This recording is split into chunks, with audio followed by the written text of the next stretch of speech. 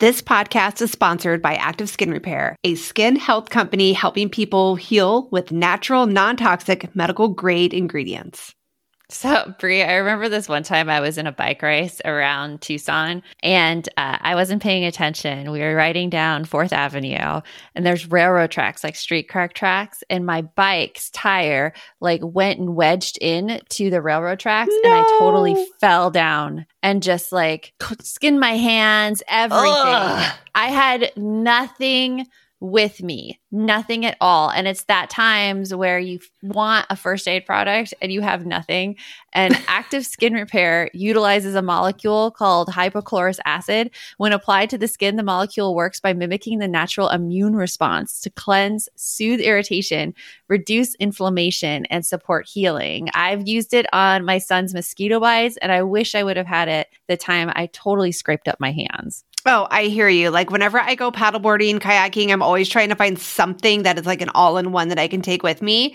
And Active Skin Repair could be used like that. It can be used to treat cuts, scrapes, burns, sunburns, rashes, and other types of skin damage. It's also safe and non-toxic, which makes it suitable for all skin types, all parts of the body, like eczema and acne-prone skin, all of that. With over 500,000 happy customers, thousands of 5-star reviews, and ingredients so safe and clean they can be used from the youngest member of the family to the oldest, you now have one simple solution for all of your family's skin health needs. Visit www.activeskinrepair.com to learn more about Active Skin Repair and to get 20% off your order. Use code NOGUILT.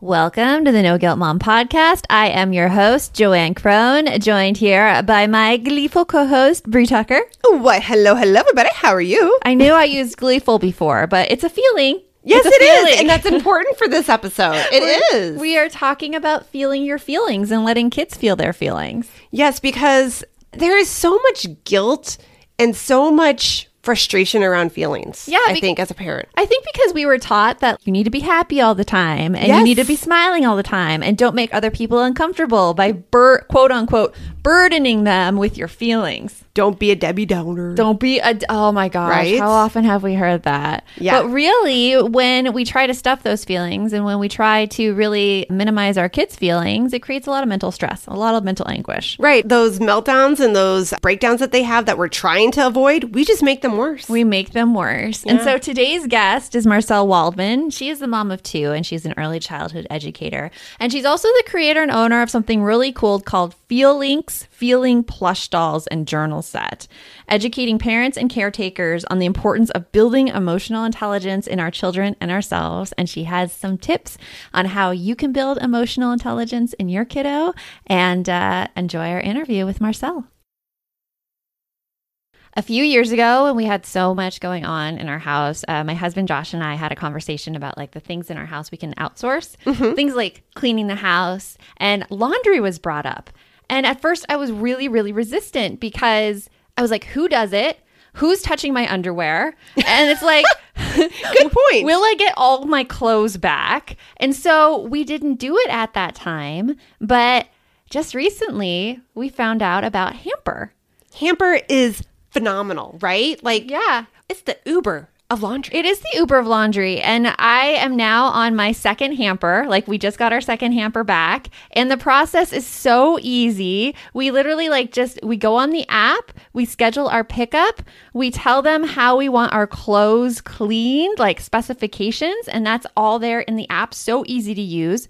They pick it up, they bring it back a day later, washed, dried, folded perfectly. I have to say folded is my favorite part. Yeah. I can handle throwing it in the washer. I can handle throwing it in the dryer. But the folding part is what gets me. And I think with a lot of our friends, it does. It does. Raise your hand if your stuff sat in the dryer for more than a day because you're oh. Oh, mine sits in laundry baskets in my room for a week or more. Right? The idea of opening it and having to fold everything is just bleh. But we got our hamper back and all I did was I took the basket into my closet and it went right from the hamper into my drawers. It was unloaded that day because it was so easy. And I didn't worry about my laundry getting lost because Hamper gives you alerts when your laundry's picked up, when it comes back, it tells you all about your washer and their name and you get to personally communicate with them. I mean, It was phenomenal. It couldn't be much easier or more secure. And I have to say, it's one of my favorite outsourcing now. This has taken so much stress off my shoulders. It's insane. I love Hamper. I love Hamper. It's pretty amazing. So if you want to try out Hamper for yourself, which we totally recommend you do,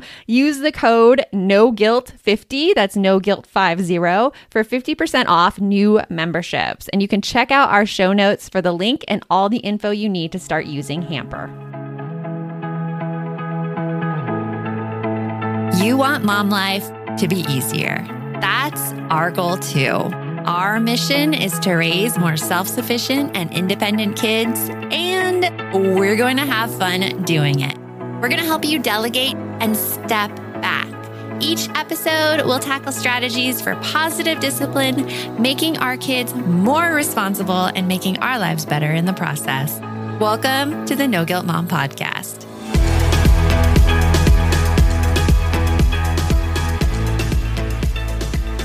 Welcome, Marcelle, to the No Guilt Mom Podcast. We're so happy to have you here and talk everything emotions. So welcome. I am so glad to be here. Thank you so much for having me. Kind of want the Mariah Carey song, the emotion song that I will not even attempt to sing because there's so many high notes in there. Why am I blinking? I've got you feeling emotions. Oh, yes. Yeah. You do not even. Don't even. I was going to say, I've heard you two sing it out a few times. So, ouch. Yeah, that's a little scary. But I am hearing that thing where she does like the couple of octaves, like, in my head. Like, no, I won't keep that. We won't attempt that. I only sing for kindergartners, so don't ask me. Hey, I'm early childhood, so like again, like 0 to 4-year-olds, they don't care. No, they can be off key, don't matter. So I used to be a 5th grade teacher, and we used to take our 5th graders to camp every year, and they were having a hard time falling asleep. I sang to an entire bunk of 5th grade boys. Wow, that's like the hardest audience. Wow. It's really hard. And did they go to bed? That's the question. They did go to bed. There you go. Well, I was surprised it even worked, but they liked it. It's home. It felt like, parents at home, maybe. Yeah.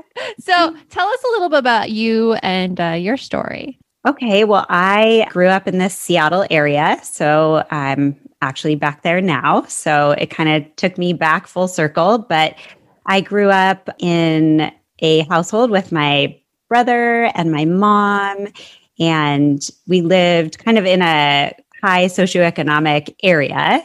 However, our family didn't really feel like we fit into that mold, and we were in a bit of survival mode growing up with a single mom, and we had, I guess, some mental health challenges in our household. We had some behavior stuff, and I think a lot of those things sort of stemmed from the life that we were living and just trying to, like I said, navigate our everyday. And we went to school with a lot of students that means were quite larger than ours. And so, I would say the idea of all of that really plays into where I am today in my life. And so I just really wanted to start there because that all, like I said, really brought me full circle to where I am today.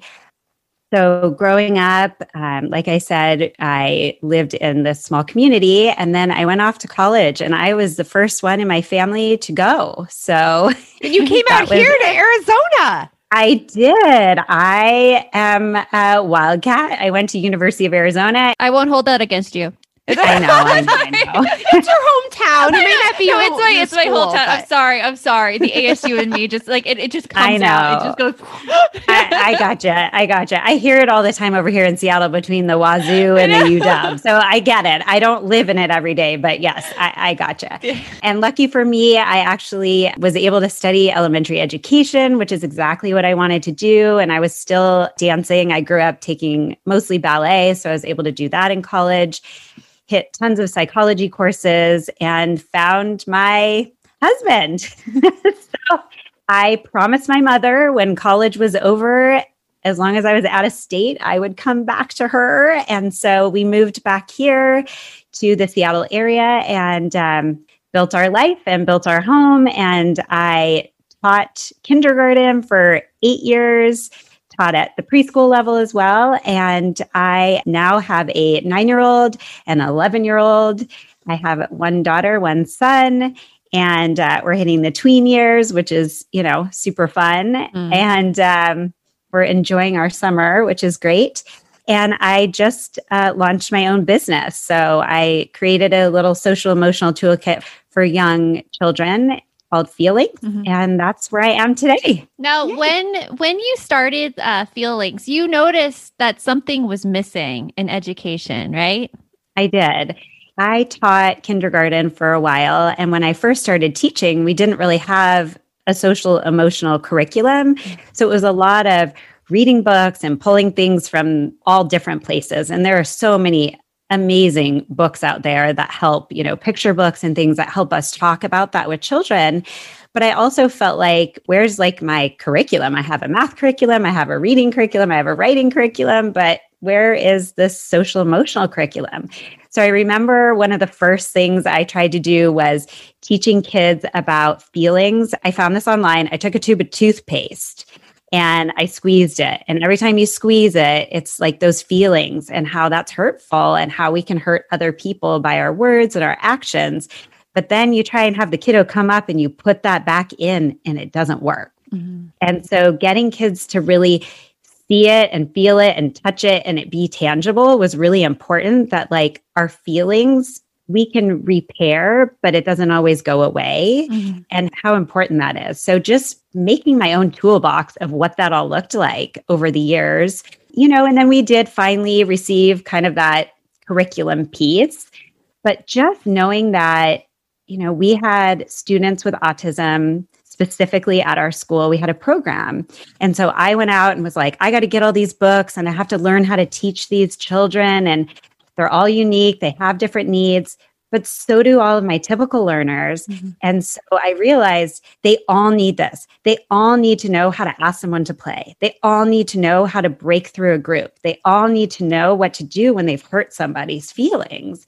And they also need to understand how they feel, because learning isn't really going to come if we don't have that ready to go feeling either. So as a teacher, those were the things I felt like were missing. And I found a way to kind of replace those. And so that was kind of where, reflecting back now, it's like, this is where I am today because I really felt like we needed something. And also that bridge at home, which is super important. Yeah, I see the need for it as well, like here at No Goat Mom. But like when I was in the schools, I mean, all the kids got for social emotional learning was once a month, the school counselor would come in and do a lesson. But wait, and that's if you're lucky enough to have a school that had a school counselor. That's if you're lucky enough to have one. Or they gave us like this bully prevention program, and I'm blanking on the name right now, but it was like so unengaging and like, as my daughter's favorite word right now, cringy, the videos to watch.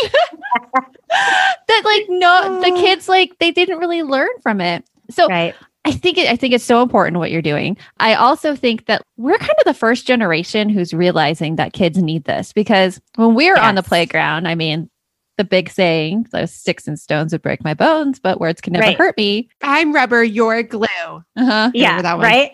Yeah. Yes. Like that isn't how we can problem solve this today. No. That doesn't work. No. Well, and I think that's mostly what I keep hearing, with people that either they're listening to a podcast or looking at my website or whatever, is just like, oh my gosh, growing up, like I was stuffing all that in. Oh, you're fine. Oh, you're fine. Oh, you're fine. Yeah. You had the parent that swooped in to fix everything, or you had the, caretaker that, and especially with our boys, which I really hate to say that, but it's true. It's like, we don't feel that way. Right. And so we're getting over that. And I think the more we're educating about it, getting over that is super important for our kids, because we know that this thing that we call emotional intelligence, which is really understanding how we're feeling, that own self-awareness, but also the empathy, the care for how others are feeling. We know how much that helps us throughout life. Like think about your partners, your coworkers, your parents, like your siblings. Like this is important for every walk of life for all of us. But yes, it is something that I don't think we were really aware of until more recently. Hey all, it is Joanne. And Bree here. And we want to tell you about a podcast that you should check out. It's called Understood Explains. This season of the show is hosted by teacher and special education expert Juliana Urturbe, and it's all about how to navigate individual education plans, also known as IEPs. And in this latest season of Understood Explains, it covers topics like how to tell if your child needs an IEP, and it busts common myths about special education. We actually just listened to the episode, IEPs, Does My Child Need an IEP? And here is what we loved about it. I loved that it was so digestible. Like, it was such a short episode, and all of the topics, which could be really confusing to parents, were easily explained. And I loved how they gave great concrete examples, because you know how much I love me a good example. They explained what kind of services and supports you could actually see on a child's IEP or individual education plan. And they explained those acronyms. That nothing drives me more crazy than when there's acronyms and I don't get it. I don't know what it stands for. They took the time to explain everything in so much detail and to cover concerns that a lot of families have about special ed services. To listen to Understood Explains, search for Understood Explains in your podcast app. That's Understood Explains, or just click on the link in our show notes. Hey there, I'm Debbie Reber, the founder of Tilt Parenting and the author of the book Differently Wired. The mission of Tilt is to change the way neurodivergence, whether that's having a learning disability, having ADHD, being gifted, autistic, or some combination of all of the above, is perceived and experienced so differently wired kids and the parents like us raising them can truly thrive. On the Tilt Parenting podcast, I get to talk with authors, therapists, educators, and parenting experts who are committed to this mission. I ask the questions my listeners are most curious about when it comes to supporting our kids. And in turn, my guests share strategies for challenges, out-of-the-box ideas for navigating school, best practices for therapies, tips for advocating, and so many thoughtful insights on what it really takes to help our kids grow up feeling seen and respected so they can create awesome lives for themselves. I know that raising a differently wired kid can feel overwhelming and isolating, but I promise you, you are not alone, and it can feel so much better. If you're on this parenting journey, come listen to Tilt Parenting. Together, we can shift this paradigm and show up for our exceptional kids with hope, possibility, and joy. So when you talk about the younger kids, when it comes to emotions, what do you see like kids who are like the preschool age and early elementary, like what do they struggle with the most when it comes to emotions? So I would say the first thing is that when we talk about our younger kids, we also have to remember, of course, like unique needs, unique experiences of life. So for instance, where I taught, not all children, but most children come from, a different background than where my own children go to school right now, so just noticing that the needs are very different no matter where you come from. What are the caretakers like at home? I mean, there are things that play parts, but in an overall sense, what I would say is at that age, children are egocentric. It's all about me, me, me, me, me. Like, What do I want? How do I feel? But then again, they may not actually know how they feel because they don't have the capacity to express it, to label it, to talk about it in the right tone. So what I would say to that is what children are missing or need to build, I guess, at that young age is that self-awareness, like how am I doing, and the words to go with that so that we as adults or whatever adults are around them are able to better support where they are at. And really the social skills. I mean, I cannot tell you how many conversations I had with parents, like telling me how their, 5-year-old was this great mathematician, and that's fantastic. Mm-hmm. If the child doesn't understand the sharing and the behavior for the feelings and emotions that we're having, or the ability to just sit in circle time, which I'll tell you as a teacher, I don't always make them sit because not all children can sit. But so I do want to put that in there. But those two things, I think, that self-awareness and building those social skills. And you have children that walk into kindergarten that didn't go to preschool or a daycare setting, and this is their very first experience. So it kind of depends, again, on that background. Where are they? Where have they come from? And those needs might look different for our kiddos. But overall, those were the two things I would say would be top. And, I love talking about giving them the words because as early childhood, I always would say that as parents, I think that the general default setting for most of us parents are to teach our children, are you happy? Are you sad? Are you mad? Yes. And there is so much more on that spectrum than happy, mad, and sad. Yeah. Yes. Yeah. We don't provide them with the words for that. No. And just to jump really quick to that, like the feelings that I created, those are the core feelings, but then I have all the words to grow on, right? So we have to we can teach it and we should be teaching it, right? So what is the difference between feeling angry or feeling frustrated? Right. There is a difference. There is a That's difference. a huge difference. Right. And so giving our kiddos the words is so important. And so I always talk about starting with labeling it for them, right? I can see that you are feeling frustrated right now, or I can see that you are feeling really excited. But giving them that helps them then take that and be like, oh, right now, this is what frustrated feels like, right? So not only modeling it ourselves as caretakers or even teachers, right? I mean, it's important for us to model what that looks like and what it sounds like, but it's good for us to tell our kiddos, like, this might be how you're feeling right now. And those are the important things in being able to label it, because how do we support our kiddos or our students best if we don't actually know really how they are doing? Yeah, no, it's true, because if they can't communicate to others how they're feeling, then others can't support them. They don't know how to support them. Exactly. So naming the feelings, super, super important. Right. Well, and how can they understand their reactions if they don't even understand their emotions to start off with? Right. Yeah, that's true. Right? Yes. True. And, going back to how our kiddos are feeling, I mean, even in my own household, right? I mean, we had a struggle today, with just some big feelings, and just being able to find a way to say, it's okay for you to feel that way, but the behavior is not okay.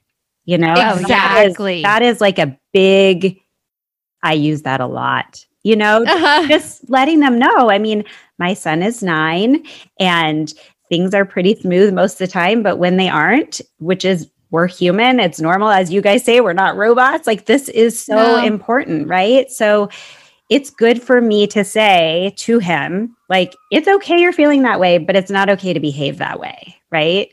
Yeah. Because under all our kids' behaviors are definitely feelings. Oh, yeah. Yeah. And of course, we've been kind of taught to stuff them down and don't show we're mad. So especially like as parents, sometimes, like we were having this discussion this morning with our coaching group, that we feel bad when we feel angry. We're like, oh, we shouldn't feel angry. We shouldn't feel angry. When really it's an emotion that all humans feel. Why are we feeling shameful about our feelings? Yeah. Like that's that rough part. Oh, for sure. And I sometimes overuse some of the words with my children. Oh, I do too. Yeah, I do too. Right. But that's the other piece to this, is being that model for them, because it's okay that sometimes, they see, well, in our household, it's mom and dad, getting into it about something, but we're being respectful. We're having empathy for what the other person is feeling. Like, modeling that in that way, to me, is not, let's go hide in the other room because our kids shouldn't see us having a discussion about this, right? It's good for them to see what that looks like and what that feels like, and then how that ends, right? So all of that modeling, and whether it is just myself saying, hey, I am really angry right now at X, Y, and Z. I'm going to take myself in the other room. Yeah. Like, for them to be able to recognize, I just regulated by walking away. Like, does that strategy work for you too? I mean, using those strategies and showing our children what those look like is so important for their learning. I love it. So I've heard you mention like 2 major things that we can do as parents to help kids with feelings, like labeling the feelings, first of all, and then modeling how we really handle our own feelings and deal with them. Yes. What's like one more thing that parents can do and take away? If you're a parent, I invite you to join us at the Mindful Mama podcast, where it's all about becoming a less irritable, more joyful parent. With sometimes hilarious and always thought-provoking experts and friends, at Mindful Mama, we know that you cannot give what you do not have. And when you have calm and peace within, then you can give it to your children. I'm Hunter Clark Fields, and I can't wait to see you there. Listen in to the Mindful Mama podcast. I'm Margaret. And I'm Amy. And together we host the podcast, What Fresh Hell? Laughing in the Face of Motherhood. Margaret, I would say you're sort of a where are my keys kind of mom. Correct. Sometimes a where are my kids kind of mom. Well, you're, Amy, more of a we were supposed to leave 35 seconds ago, mom. I mean, touche. In each episode of What Fresh Hell, we come at a topic from our usually completely opposite perspectives. I bring the research. And I bring kind of the gimlet eye. Like, is that research really going to work, people? And almost 10 million downloads later, we're still laughing. We also talk to experts in the parenting field, plus parents with stories we can all learn from. We make each other laugh, we challenge each other's assumptions, and we have what we think is the best parenting community on the internet. Check out What Fresh Hell? Laughing in the Face of Motherhood wherever you listen to podcasts.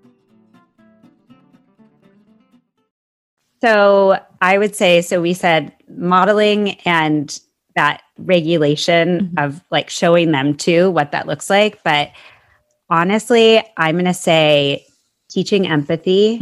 I think that that is so important for us to teach our children what their actions might feel or do feel to somebody else. Because over this past year and a half, I mean, gosh, we've all been in a roller coaster of emotions and feelings and maybe discussions with loved ones that have gone really hard because we've had a lot of hard stuff this year. Yeah. And we're starting to see things a little more normal. But I think even as an adult, finding empathy for where my loved ones, my friends, my family are at with things that have transpired over this last year and a half, teaching that to our children, to me, is like the most important thing that we could do. Because if they can feel and see what someone else might be feeling in any given situation, then having that care and that kindness toward somebody else that might be going through something or feeling something or even behaving in a way that is irrational to them, but understanding that maybe that child or that person's going through something, empathy, that's it. Empathy. We have that conversation a lot in my house. A lot of times my daughter will come home and be like, so-and-so was mean and they said this. And just like trying to talk about that. I know, especially with the preteen age, who are very, very preoccupied with everyone being fair and everyone being kind and nice. Yes. And we always say that those preteens, they're going back to the preschoolers. Oh my gosh. It is so true. It's all about them. Yes. And it's all about, but that wasn't, think about the preschoolers. They're always having fights over, it's not fair. They shouldn't have got to win that game. They shouldn't have got to be line leader the third time. Yep.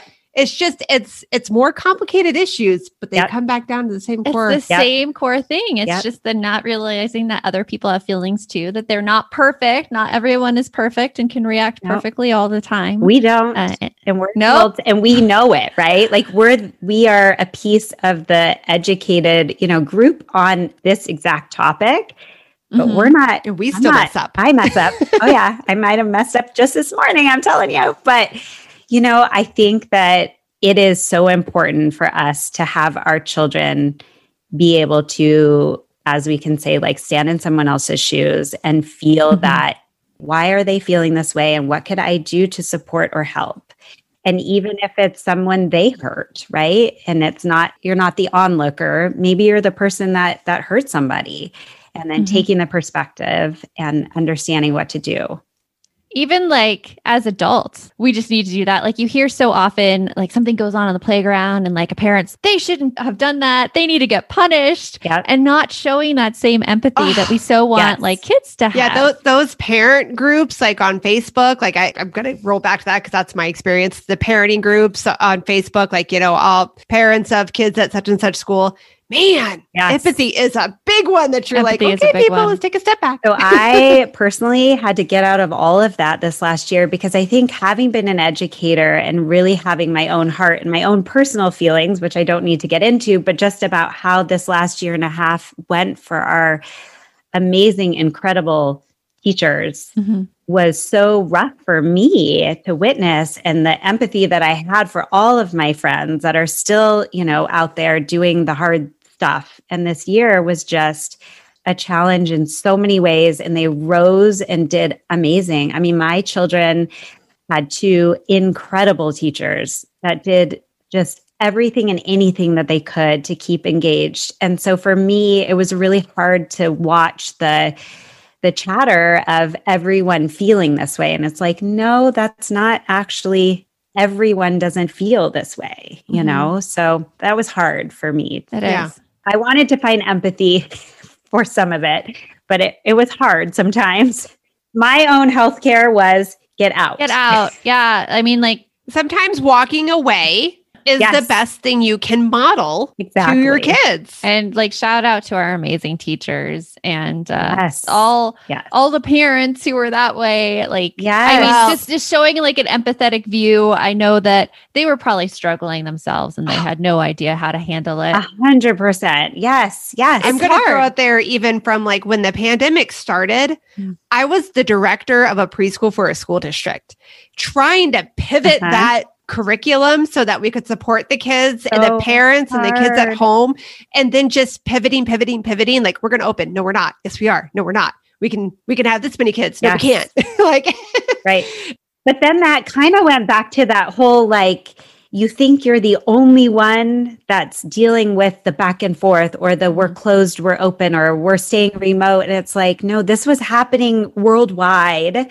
And it feels like it's just your community, when in reality, no, not everybody's fully open. No, not everybody is dealing with this in the same way. And it was just, I'm glad we're getting to where we are, because we know, some kids this was great for, though. Some kids being home and having that time over the computer was actually like a more valuable place for them. And so I hope that families did get to learn from this year what might be, something different for their own child, which I think is incredible. And if you didn't get that time isn't lost. You can still work on emotions. You can still work on modeling this stuff.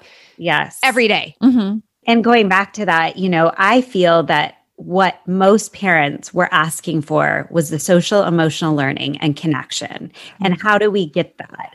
And so when I was saying before about that bridge at home, is as parents and caretakers, please don't have the expectation that that's where it all happens, is at school. Like, it has to be at home also. You have to find whatever the right resources and tools are for your family, for your toolkit. And one child is going to be different than another. We all know that. I mean, I just wrote up actually a blog about our children being orchids, dandelions, or tulips. And I don't know if you've heard this analogy, but like, an orchid needs to be tended to in a very specific environment, in a very specific way. And a dandelion can kind of grow in the cracks of your concrete, right? So it can kind of like be everywhere. And then I learned of the third one, which is the tulip, which is kind of that in between. And I think our kids you could probably say your kiddo could kind of fit in any of those. Like, where are their sensitivity levels? Does it look different at home than at school?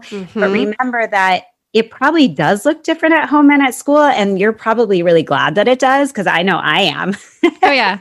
My son at home will get upset about certain things, but at school, it would never happen that way. So, but I get to be a frontline teacher for him with those emotions and that behavior, so that when he goes off to school and he's learning more social emotional learning from his teachers and the counselors, that I'm also bridging that at home. It's just really important. Yes. Yay for emotional intelligence and teaching it at home too. Yes. Well, thank you so much, Marcelle, and the amazing work that you do. It has been a pleasure talking to you, and we'll talk to you soon. You too as well. Thank you. So feeling the feelings and developing that empathy is so important and so like emotionally taxing, I feel, as a parent. Like, do you feel it? Yeah. No, like, so when we were talking with Marcelle, we mentioned like how, we feel so much guilt as parents. Yeah. When our kids are not our, I don't want to blame our kids, but I'm just going to be like our family. When we're mad, when we're upset, we're like, oh, I shouldn't be mad at them for this. Mm-hmm. Oh, I shouldn't be upset about this. And you know what?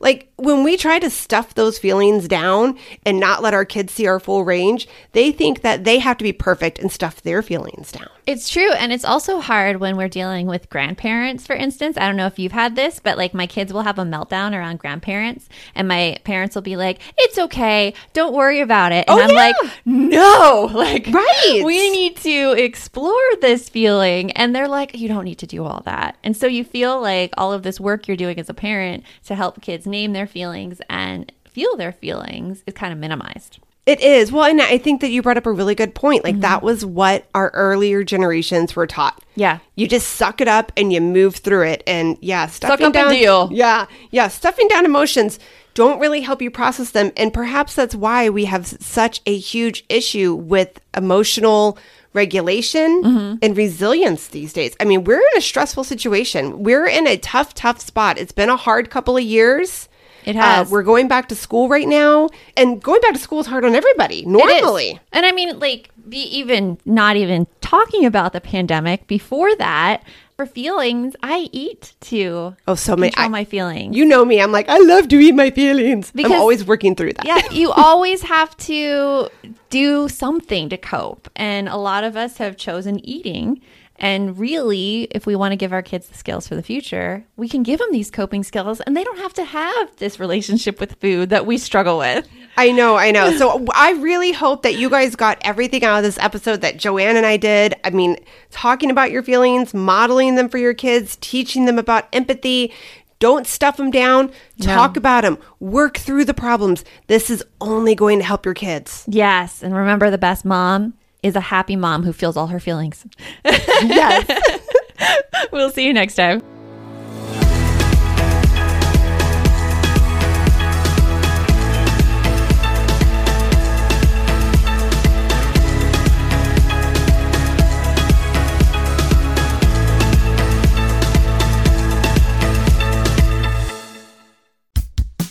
Oh, hey, everybody. It's us, Blair and Molly, your old pals from Toddler Purgatory.